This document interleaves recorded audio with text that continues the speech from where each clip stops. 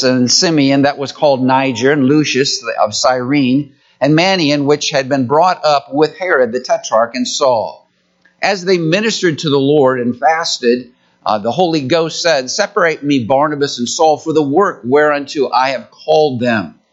And when they had fasted and prayed and laid their hands on them, they sent them away. So they, being sent forth by the Holy Ghost, departed unto Seleucia, and from thence they sailed to Cyprus.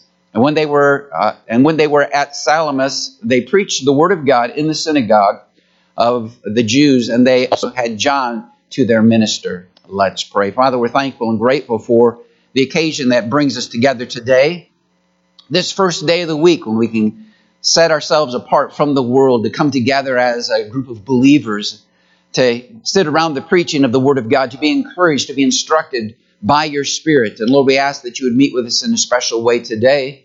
Yes, this is our missions month, but mission should be on our heart every month of the year, every day of the year, as we see and live in a world that is lost and yet in sin.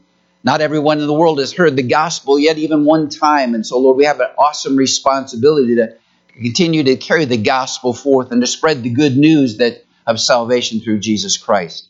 Pray that you would meet with us in a very special way by your Holy Spirit through your word today. Lord, these folks have not come to hear the man, but they come to hear the message from thy word. So may we go away different than what we came in and have a different perspective than maybe what we've ever had towards missions as we consider this thought today. Why missions? In your precious name we do ask it. Amen. There have been a number of folks that have been sent out through local churches in past years. As I think of Hudson Taylor said, the Great Commission is not an option to be considered. It is a command to be obeyed. It's not a suggestion, it's a command that God's given to us.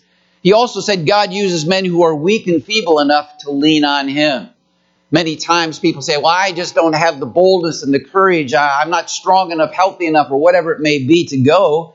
And Hudson says, hey, it's not a matter of you being strong enough or healthy enough. It's a matter of those who are weak and feeble often are the ones that do the work and get the job done.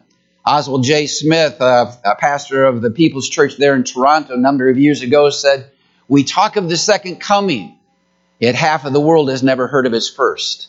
We talk of the second coming, of Christ coming back, but half of the world has never heard of the first. Any church not involved in the Great Commission, Oswald Smith says, has forfeited its biblical right to exist. Let me read that again. Any church not involved in the Great Commission has forfeited its biblical right to exist. God's called the church to go forth. Jim Elliott, that missionary to the Hawk Indian, says, forgive me for being so ordinary while claiming to know so extraordinary a God. Forgive me for being so ordinary while claiming to know so extraordinary a God. And of course he said, he is no fool who gives what he cannot keep to gain what he cannot lose. And then Nate Sate, one of the missionaries that was with him, he was the pilot. Nate said, I would rather die than live a life of obliviousness, ease in so sick a world. I would rather die now than live a life of oblivious ease in so sick a world. And then Roderick Davis said, love is the root of missions. Sacrifice is the fruit of missions. Then I like this one here. Robert Shannon said, never pity missionaries, envy them. They are where the real action is, where life and death, sin and grace, heaven and hell converge. And so why missions? Why should we consider? Why should we contemplate it today? Because the worldwide need of missions for the gospel is still great. As of March 2020, there's an estimated to be 7.8 billion people living on the earth. Yet of that 7.8 billion people living on the earth, 2/3 of the world's population, more than 4.4 billion people, live in what's called the 1040 window. That's the 10th degree north latitude and the 40th degree. Between those two latitudes, north 10 and 40 degrees, 4.4 billion people, over half of the people of the world live in that 1040 window. Flushing doesn't fall in that. Flushing is at the 43 degree north, so we're just outside of the 1040 window. But it's mainly talking about the continents of Africa and Asia where these people live. 90% of the people living in that 1040 window are unevangelized. In other words, they've not yet reached with the gospel. Many have never heard the gospel even once. There are either no Christians or not enough of a Christian movement in many of the cultures in the 1040 window to carry the vibrant ministry of evangelism there. 85% of those living in the 1040 window are the poorest of the world's poor. The world religions in those regions, many of them are Islam, Buddhism, and Hinduism, are the center of the 1040 window. Half of the world's least evangelized cities fall in that 1040 window. The good news is there's a difference between unreached and unreachable. In 1989, there were only 4 known Christians living in Mongolia. That country now has an estimated 10,000 indigenous believers. Also, Christian television and programming can now be received in many of those closed to the 1040 window. One of the greatest fields as far as people being converted to Jesus Christ by the gospel getting to them, believe it or not, is in the land of China. The country of China, there are more converts being made to turning to Jesus Christ than any other place on our planet. The church has been commissioned by God for the single purpose of taking the good news of the gospel to a lost and dying world. The problem is we're not doing a very good job. It's stated that Coca-Cola has done a better job of promoting its beverage to the world than the church has done in spreading the gospel to the world. Statistics bear that fact out. It is estimated that 97% of the world has heard of Coca-Cola. 74% of the world has actually seen a can of Coca-Cola, and 51% of the world has tasted Coca-Cola. 51% has actually tasted Coca-Cola. They've done a tremendous job marketing their product. Coca-Cola has only been around for less than 100 years, and yet the majority of the world has either heard, seen, or tasted Coca-Cola. If God had given the task of world evangelism to the Coca-Cola company, it would probably be done as far as evangelizing the world at this particular time. And that's why it's so important for we as a church and churches across this nation and around the world that are gospel preaching, Bible preaching churches to see the urgency, the need to get the gospel out to those that have never heard. This morning we want to look at the why of missions. 4 reasons it is so important for you, for me, for our church, for churches across this world to be concerned and care about missions. First of all, notice with me the command from above. The command from above. Turn if you would please to Matthew chapter 28. Matthew chapter 28, of course, is known as the Great Commission passage. Matthew chapter 28, there we see the command from above. Christ is about ready to leave his disciples. He's going to go back to heaven. He's raised from the dead. He's giving them their marching orders here of what they are to do. He's already told them in the past, but now it's a reminder of what he's already told them. And there in verse number 16 of chapter 28, it says, Then the 11 went away into Galilee, into a mountain where Jesus had appointed them. And when they saw him, they worshipped him. But notice the next 3 words. But some doubted. Even after all the time that they had spent with him, all that they had seen, all that they experienced, yet there were still some doubts about what was about to take place. And Jesus came and spake unto them, saying, All power is given unto me in heaven and earth. They were doubting, and Christ realized their fear. The doubt was more out of fear. That's why many times the gospel isn't going out yet, even today, is because of fear. And the very first thing that Christ tells them here on this occasion is, All power is given unto me.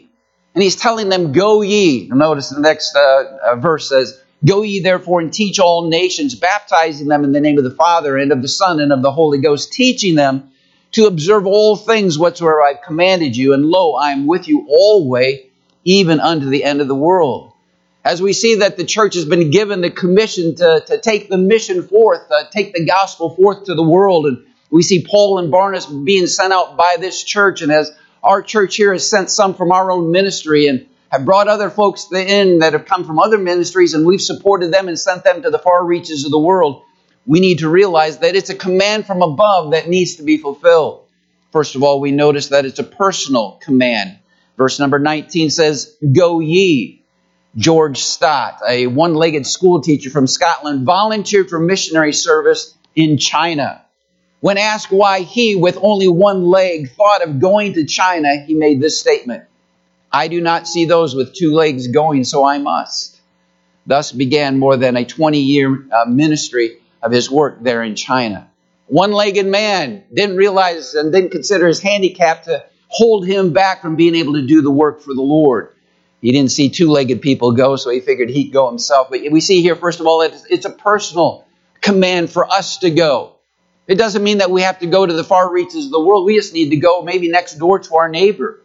Maybe just talk to the individual that's on the line next to us in the shop. Maybe it's a co-worker. Maybe it's a friend. Maybe it's a relative just around the corner in the next town away from us here.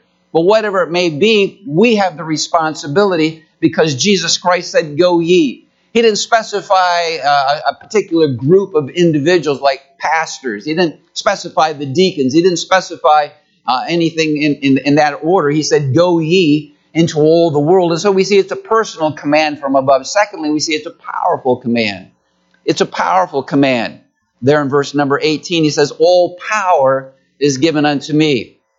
You know, as a pastor steps to the pulpit to preach, as I did this morning, and as well as pastor so often does, and really every Sunday does, oftentimes he'll come out of this side door over here. And the main reason is he gets alone with God back there prior to coming onto the platform. He's spending some time in prayer. Now, he's prayed up and he's prepared himself for Sunday morning services. And that's what we do. But the reality is man, just before you go on, man, you just want that extra oomph of God's power, God's blessing to be upon you and to work in and through you. It's not by my might nor by my power, but by God's Spirit that the work and the Word of God is able to go forth. And so he says, all power is given unto me. Christ says, because I have all the power, I'm going to distribute the ability, the power for you to do what I've called you to do. It may be, just taking the gospel to that individual. I always talk about divine appointments. The fact that God has divine appointments for you and for me. And he brings them to us or takes us to them. We find ourselves many times in one-on-one situations that we hadn't expected, that we hadn't planned on. Or maybe just a small group of people. We have the opportunity in those times to share the good news of the gospel with those folks. Most years, for the past 24 years, we've always taken a ministry team to New York City. And as we go into the streets, the parks, the projects, the subway system to minister the gospel, there are individuals that we meet along the way. Yeah, we meet groups of people and minister to groups of people. But oftentimes we find ourselves confronted face to face with just an individual. And oftentimes as they're reading a tract that we've handed to them, we'll walk up to them and just say, hey, it's kind of like Philip when he asked the eunuch, do you understand what you read? We'll say, hey, have you ever seen anything like that before? You ever had a gospel tract handed to you? Oftentimes the folks will say, well, we get handed a lot of things, but I don't know that I've ever had anything like this handed to me. And it's an opportunity to take that, the privilege and realizing that, I don't have the words, I don't have the ability to be able to do those things and present the gospel, yet God gives you the enablement, the understanding of his word, and to be able to share that with them. So we see it's a personal command from above. We see it's a powerful command from above, but it's also a purposeful command. There's a reason why we are to go, because the world has yet to hear. We notice here from our text in this passage of Scripture that he says that we're to teach all nations. And of course, that word teach is different from the second word teach. That first word teach means to evangelize, to propagate the gospel, to give it forth to those maybe that have never heard or have never received the gospel. And so we're to propagate. That's to preach the gospel, give it forth. And then it says we're to baptize. And that just simply means to instill the practice of the gospel. Of course, baptism is the identification of a decision that we've made. It's an outward sign of an inward decision. As we baptize here at our church by immersion, that's the biblical way. That's what the word baptizo in the Greek means, to dip, to plunge under, to immerse. And that's why we do a baptism by immersion. But as an individual comes to know Christ as their Savior and begins to grow in their walk and relationship with him, they understand that there's a visible thing. Jesus Christ himself set himself apart to be baptized, not because he needed to be, but as a symbol of that which he would desire for us, of a commitment that we would follow through on in practicing the gospel as we go forth. And it's pictures of the death, burial, and resurrection of Christ. And so we are to teach them to practice the gospel. And then we see that they are to teach others also. And we see that that's to mobilize, propagating the gospel, teaching them to observe all things whatsoever I've commanded you. We're really, missions is a discipleship thing. It doesn't matter where we are in life. The gospel is all about giving it forth to those that have not heard or not understood, and then teaching them to observe those things and practice those things, implement those things in their life so that they in turn can propagate the gospel. And when we've done our job, we've obeyed the command from above, we can see the work of the ministry going forth. It's exciting to hear the testimony of missionaries that have gone to areas and regions where the gospel has not yet been. I think of the Zimmer family as they've sent one son to Yap and sent another son, or two sons to Yap and another son to Palau. Going to regions, small little dots, islands out in the ocean that have, rarely, if ever, heard the gospel, and yet to get their missionary letters and get the reports back of what God's doing, the amazing work that He's doing, and seeing souls saved, lives being changed, church buildings being erected, and the gospel going forth. I know Mark and Diane are in the States at this particular time, and she's receiving treatment for her cancer, but yet we also see that while they're here, the work is continuing to forth. Not because there's another missionary to carry the work on, but because they've gone. God has seen fit to use their ministry of the gospel to reach the lost there in Yap. And as souls have been saved, as souls have been discipled, as souls have been trained to carry on the work, that work today is being carried on by those that are residents of that island. And so we're excited about that. And so we see it's a command from above. And so we see, secondly, though, it's a cry from beneath. Not only has God given us the commission, the command to go, but we also see that it's a cry from beneath. Turn over to Luke chapter 16. Luke chapter 16, it's a cry from beneath. Here we have the account of the rich man and Lazarus.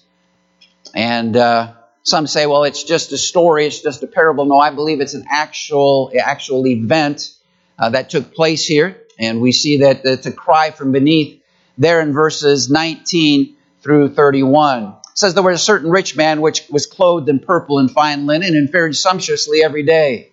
There was a certain beggar named Lazarus, which was laid at his gate full of sores, and desiring to be fed with the crumbs which fell from the rich man's table. Moreover, the dogs came and licked his sores. And it came to pass that the beggar died, and was carried in by the angels into Abraham's bosom. The rich man also died and was buried. And in hell he lifted up his eyes, being in torments, and seeth Abraham afar off, and Lazarus in his bosom. And he cried and said, Father Abraham, have mercy on me, and send Lazarus that he may dip the tip of his finger in water and cool my tongue, for I am tormented in this flame. But Abraham said, Son, remember that thou in thy lifetime receivest the good things, and likewise Lazarus evil things. But now he is comforted, and thou art tormented. Besides all this, between us and you there is a great gulf fixed, so that they which would pass from thence to you cannot, neither can they pass to us that would come from thence. Then he said, I pray thee therefore, Father, that thou wouldest send him to my father's house, for I have 5 brethren, that he may testify unto them, lest they also come into this place of torment. Abraham said unto him, They have Moses and the prophets, in other words, the word of God. Let them hear them. He said, Nay, Father Abraham, but if one went unto them from the dead, they will repent. And he said unto him, If they hear not Moses and the prophets, neither will they be persuaded, though one rose from the dead. We see here the cry from beneath. First of all, notice with me the characteristics of that cry, the fact that it's prayerful. It's often been noted that the greatest prayer meeting that's ever taken place isn't one that's taken place in the local church or in our homes. It's the one that's taking place in hell today. We notice there in verse 27, the rich man says, I pray thee therefore, Father. He's praying out, he's crying out, he's pleading with God because of the torment that he's going through. He says he's tormented in the flames and so forth. And so it's a prayerful cry, the characteristic that's there. It's a painful one. Notice verses 23, 24, and 28, where he speaks of being in torments. He's being tormented in this. So it's a very real thing. And so from the cry from beneath, it's a prayerful cry. It's a painful cry. It's a passionate cry. He's pleading for mercy, God's mercy, not upon him, but God's mercy that he would send someone to tell his brothers. And though he said to send one or to send Lazarus to go to his brothers there, that lest they should come to that place. We see lastly here, it's a pleading cry. It's a pleading, please, Father, send someone, send Lazarus to minister to my brothers. But we see the cause of the cry. We see not just the characteristic of the cry, but the cause of the cry, because of the remembrance of what was. Notice verse 25. But Abraham said, Son, remember, thou in thy lifetime receivest thy good things, and likewise Lazarus is evil. But now he is comforted, and thou art tormented. Because of the cause of the cry was his remembrance of what was. You know, we have a lot of regrets in our life along the way. We wish that we hadn't done certain things, and then we wish we would have done other things. No doubt we can remember times in our life when, after somebody left our presence, we really know that we should have done something more as far as giving them a gospel tract or giving them a gospel witness of Jesus Christ. And the remembrance of what was, what could have been, what should have been. You know, maybe you've been in those situations where a family member or a friend has passed away and you're not sure about their eternal destiny, their salvation, and yet you replay back over in your minds those times, those opportunities that could have been, that should have been, but that weren't because we didn't take the time to give the good news to them. And so there was the remembrance. The cause of the cry was the remembrance of what was. Secondly, we notice the reality of what is. Verse number 26, it says, And besides all this, between us and you there is a great gulf fixed, so that they which would pass from thence to you cannot, and neither can they pass to us that would come from thence. And so the reality of what is, this is my permanent dwelling for all of eternity. The reality of what is. And then we notice also the realization for what will be for others. Verse number 28, he talks about the fact, For I have 5 brothers, that they may testify unto them, lest they also come into this place of torment. We see the realization of what will be for others. You know, we need to recognize that hell is a real place. We talk about it. We say that we believe it, and we say that's where people outside of Jesus Christ go, but we don't necessarily live with the urgency of realizing the horrible, awful place that it is, and that it will be for them when they arrive there. We feel that we're safe and secure in Jesus Christ, and we are. But many times we're too comfortable in sharing that gospel with other people.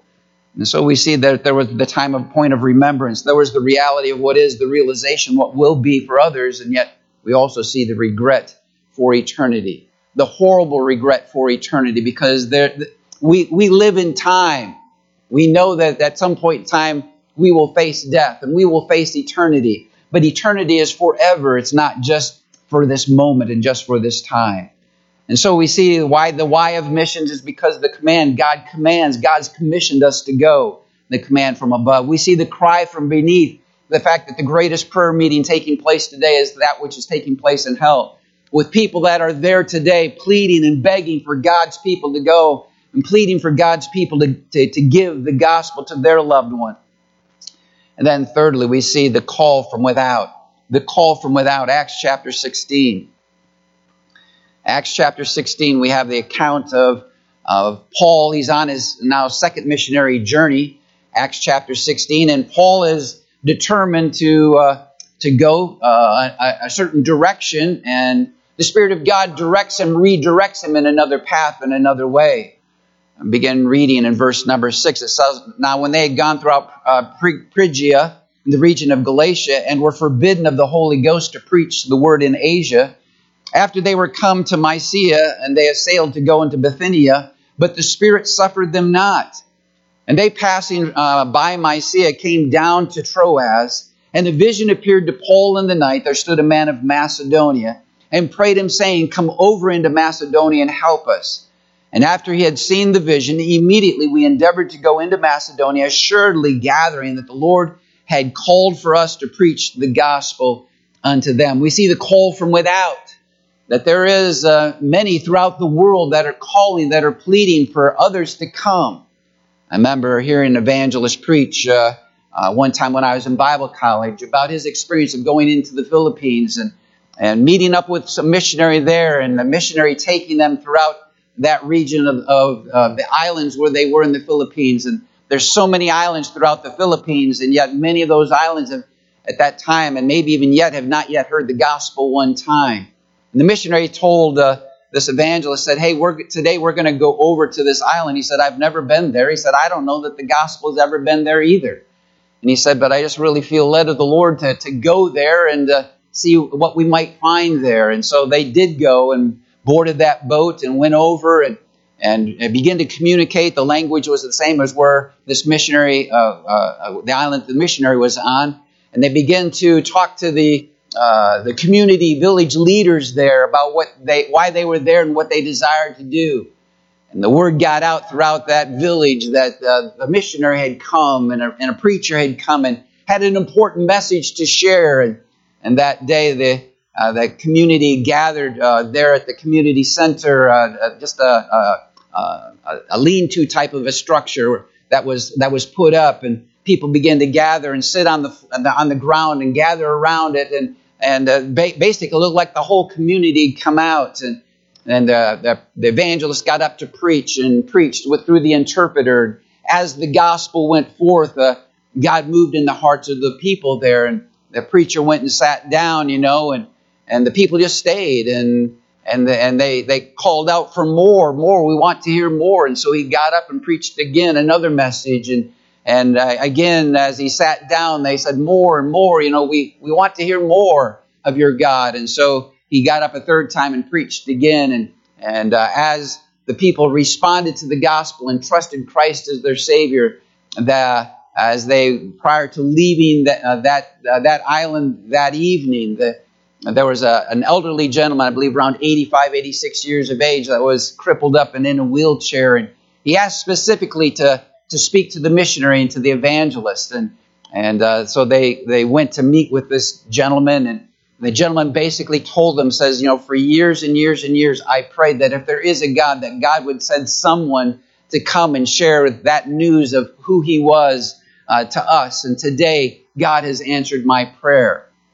And was truly grateful for that. And then as the story concluded is that as they loaded in the boat to go back to the island that they had come from, that people lined up all along the shores there and climbed up into the palm trees and pleaded with them to come back soon, or to send someone else to carry to help them and encourage them with the good news of the gospel. And so we see that there is call from without all around the world, people crying out for the truth of the gospel. We see, first of all, here the request of the call from without. The man of Macedonia in this vision said, come over and help us. Come over and help us.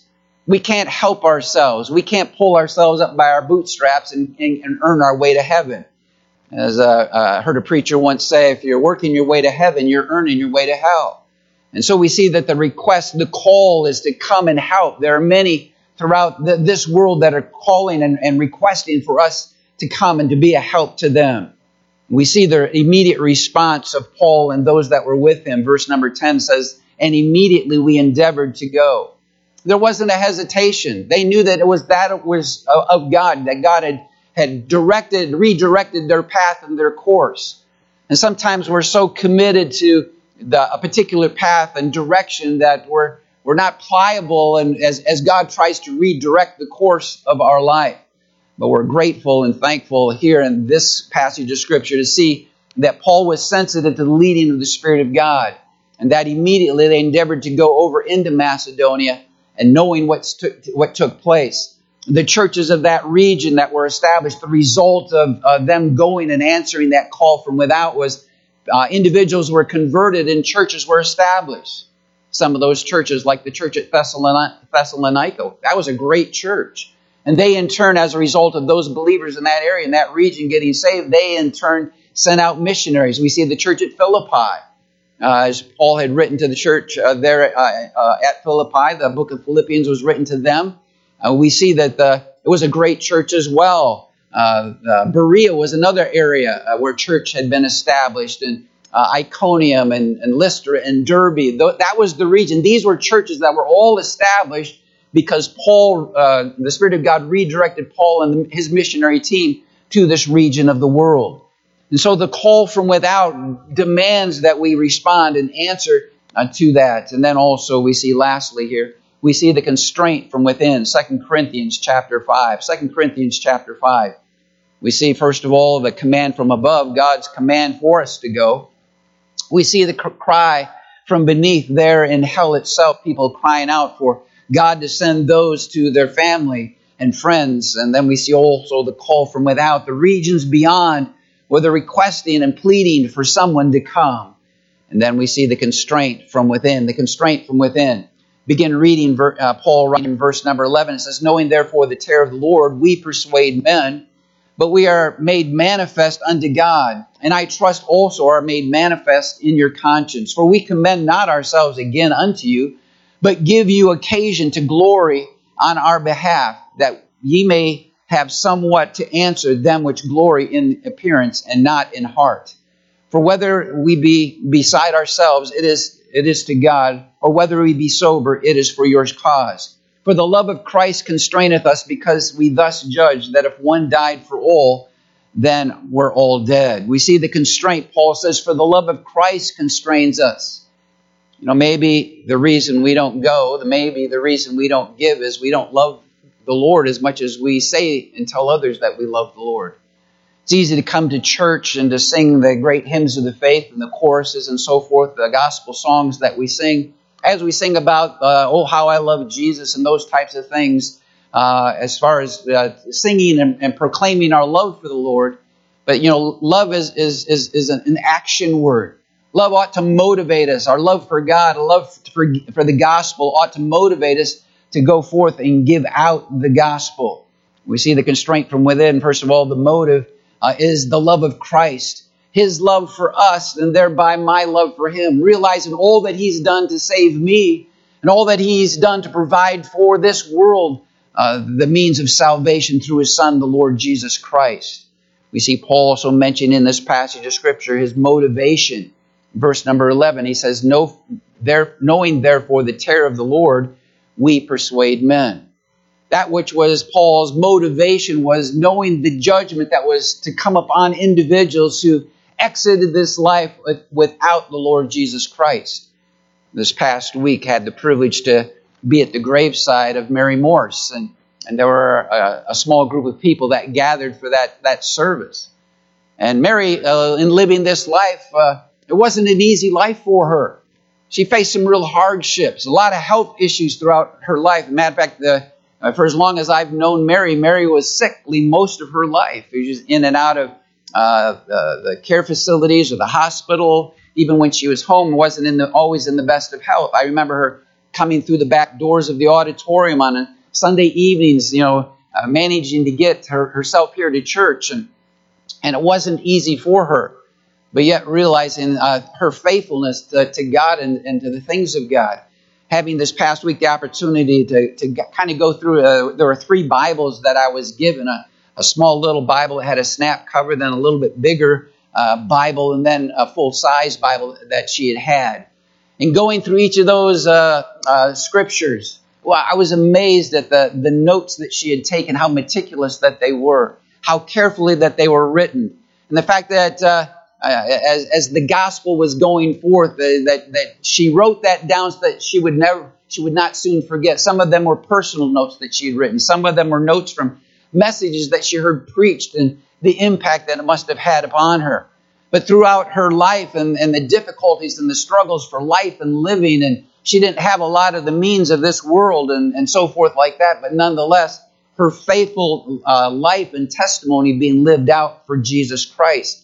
And knowing the fact that one day that she would stand before Him in His presence. Today, she's there in the very presence of God. Not because she was a good person, not because she went to church, not because she was baptized, not because she was reared by godly parents, but because of the fact that she made a decision in her life to make that personal decision to trust the Lord Jesus Christ for the forgiveness of her sins.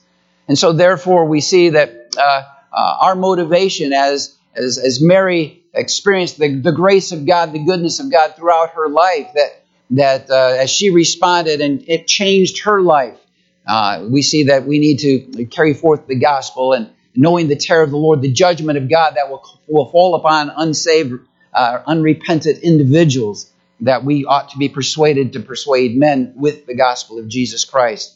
And then we see also the ministry. The constraint from within ought to drive us to the ministry. Verse number 18 says, "And all things are of God, who hath reconciled us to himself by Jesus Christ, and hath given unto us the ministry of reconciliation." As God's love was demonstrated to us, as someone gave us the gospel, whether we were at a church where we heard the gospel message, somebody handed us a tract or gave us a gospel witness, we were reconciled that day that we repented of our sins and trusted Christ as our Savior. We were reconciled to the Lord Jesus Christ through that ministry. And now God has given us, because we were beneficiaries of the grace of God, we have the responsibility to now be a minister of reconciliation, sharing that good news of the gospel with someone else. And then we see also the mandate, verse number 20. "Now then we are ambassadors for Christ, as though God did beseech you by us, we pray you in Christ's stead, be ye reconciled to God." God views us as ambassadors. When you think of an ambassador, it's a representative of one nation going to another nation to be representative of the home nation. And that's exactly how we are viewed as believers in Christ. We are ambassadors of the kingdom of heaven and the kingdom of God. And we are, as his ambassadors, a representative of that homeland. And ought to be a proud representation of that, and a bold representation of that, and stand for that particular land. The story is told of an individual named Sam that everybody in Sam's company was presented with a new pension plan, and it called for all of the employees to sign and provide a small contribution.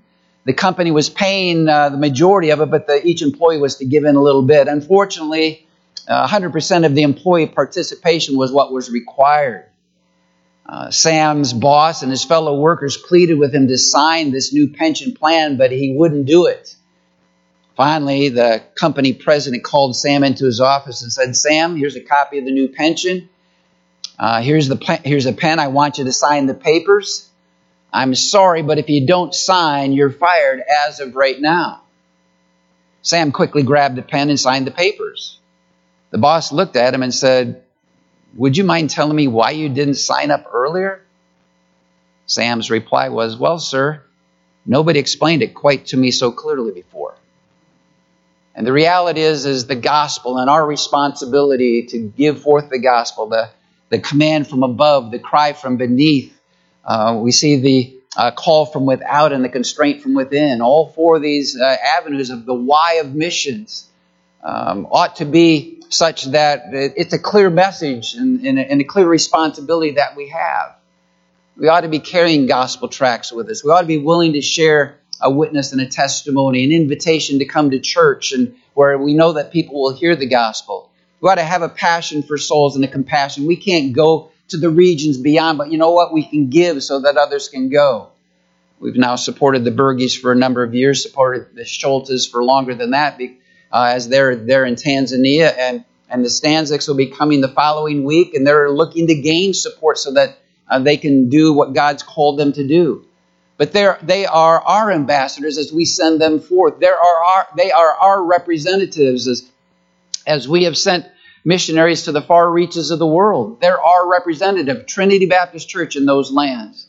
And the gospel, we have a part in the reward of the gospel going there, and for those souls that are being saved there, those that are being discipled, and those that are being trained to lead ministries so that missionary can go on to another village or now to another city or community and establish a work there. And so realize the why of missions is because it's what God's called us to do. Realize how important that it is, the impact that it has, and that we must not fail to fulfill the commission that God's called us to do for His honor and for His glory. Let's pray. Father, we're thankful and grateful for your word. Lord, you've given us a task to do.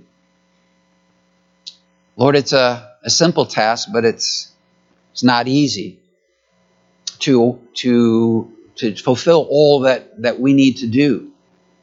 Lord, we just first of all need to be in the power of your Spirit with the Word of God. And Lord, you'll give us the words to say and the ability to make it clear. And Lord, help us to do our part in fulfilling your commission to the mission that you've left us to fulfill. You were our example. Everywhere you went, you ministered to people. You cared for their needs. You met them where they were. You provided in so many different ways for them. And Lord, you've entrusted to us the gospel message of Jesus Christ, the very truth of what people need to hear. And yet so many times we treat it like a treasured jewel or gem, and we conceal it and we hold it close because we don't want to lose it. But Lord, you didn't give it to us to keep. You gave it to us to give. And Lord, you gave your own life's blood for us. And so we ask and pray that you would accomplish your purpose through our lives, that as we one day will stand before thee, we will hear the well done, thou good and faithful servant, because we are faithful, not just in living our life to the glory and honor of your name, but that we are faithful in giving out the truth of the gospel and supporting missions here at home as well as around the world. And so, Lord, we ask and pray that as we contemplate and consider this month our focus on missions, Lord, that we would be mindful to engage ourselves in our own community, in the ministries here at Trinity Baptist Church, of getting and giving the gospel forth. And that we would support the missions emphasis that we have here, and providing the financial needs and responsibilities, the prayers that our missionaries need as they go forth to continue to the work that you've directed them to do. And so we commit ourselves to thee in the work of missions for the glory and honor of you, because you've commanded us to do it. Those that have gone on before us and are in hell today are praying and crying out that we will go and that we will give. And Lord, that the constraints of our love for Christ might lead us to do and fulfill the task that you've called us to. We ask and pray these things now in your precious name. Amen.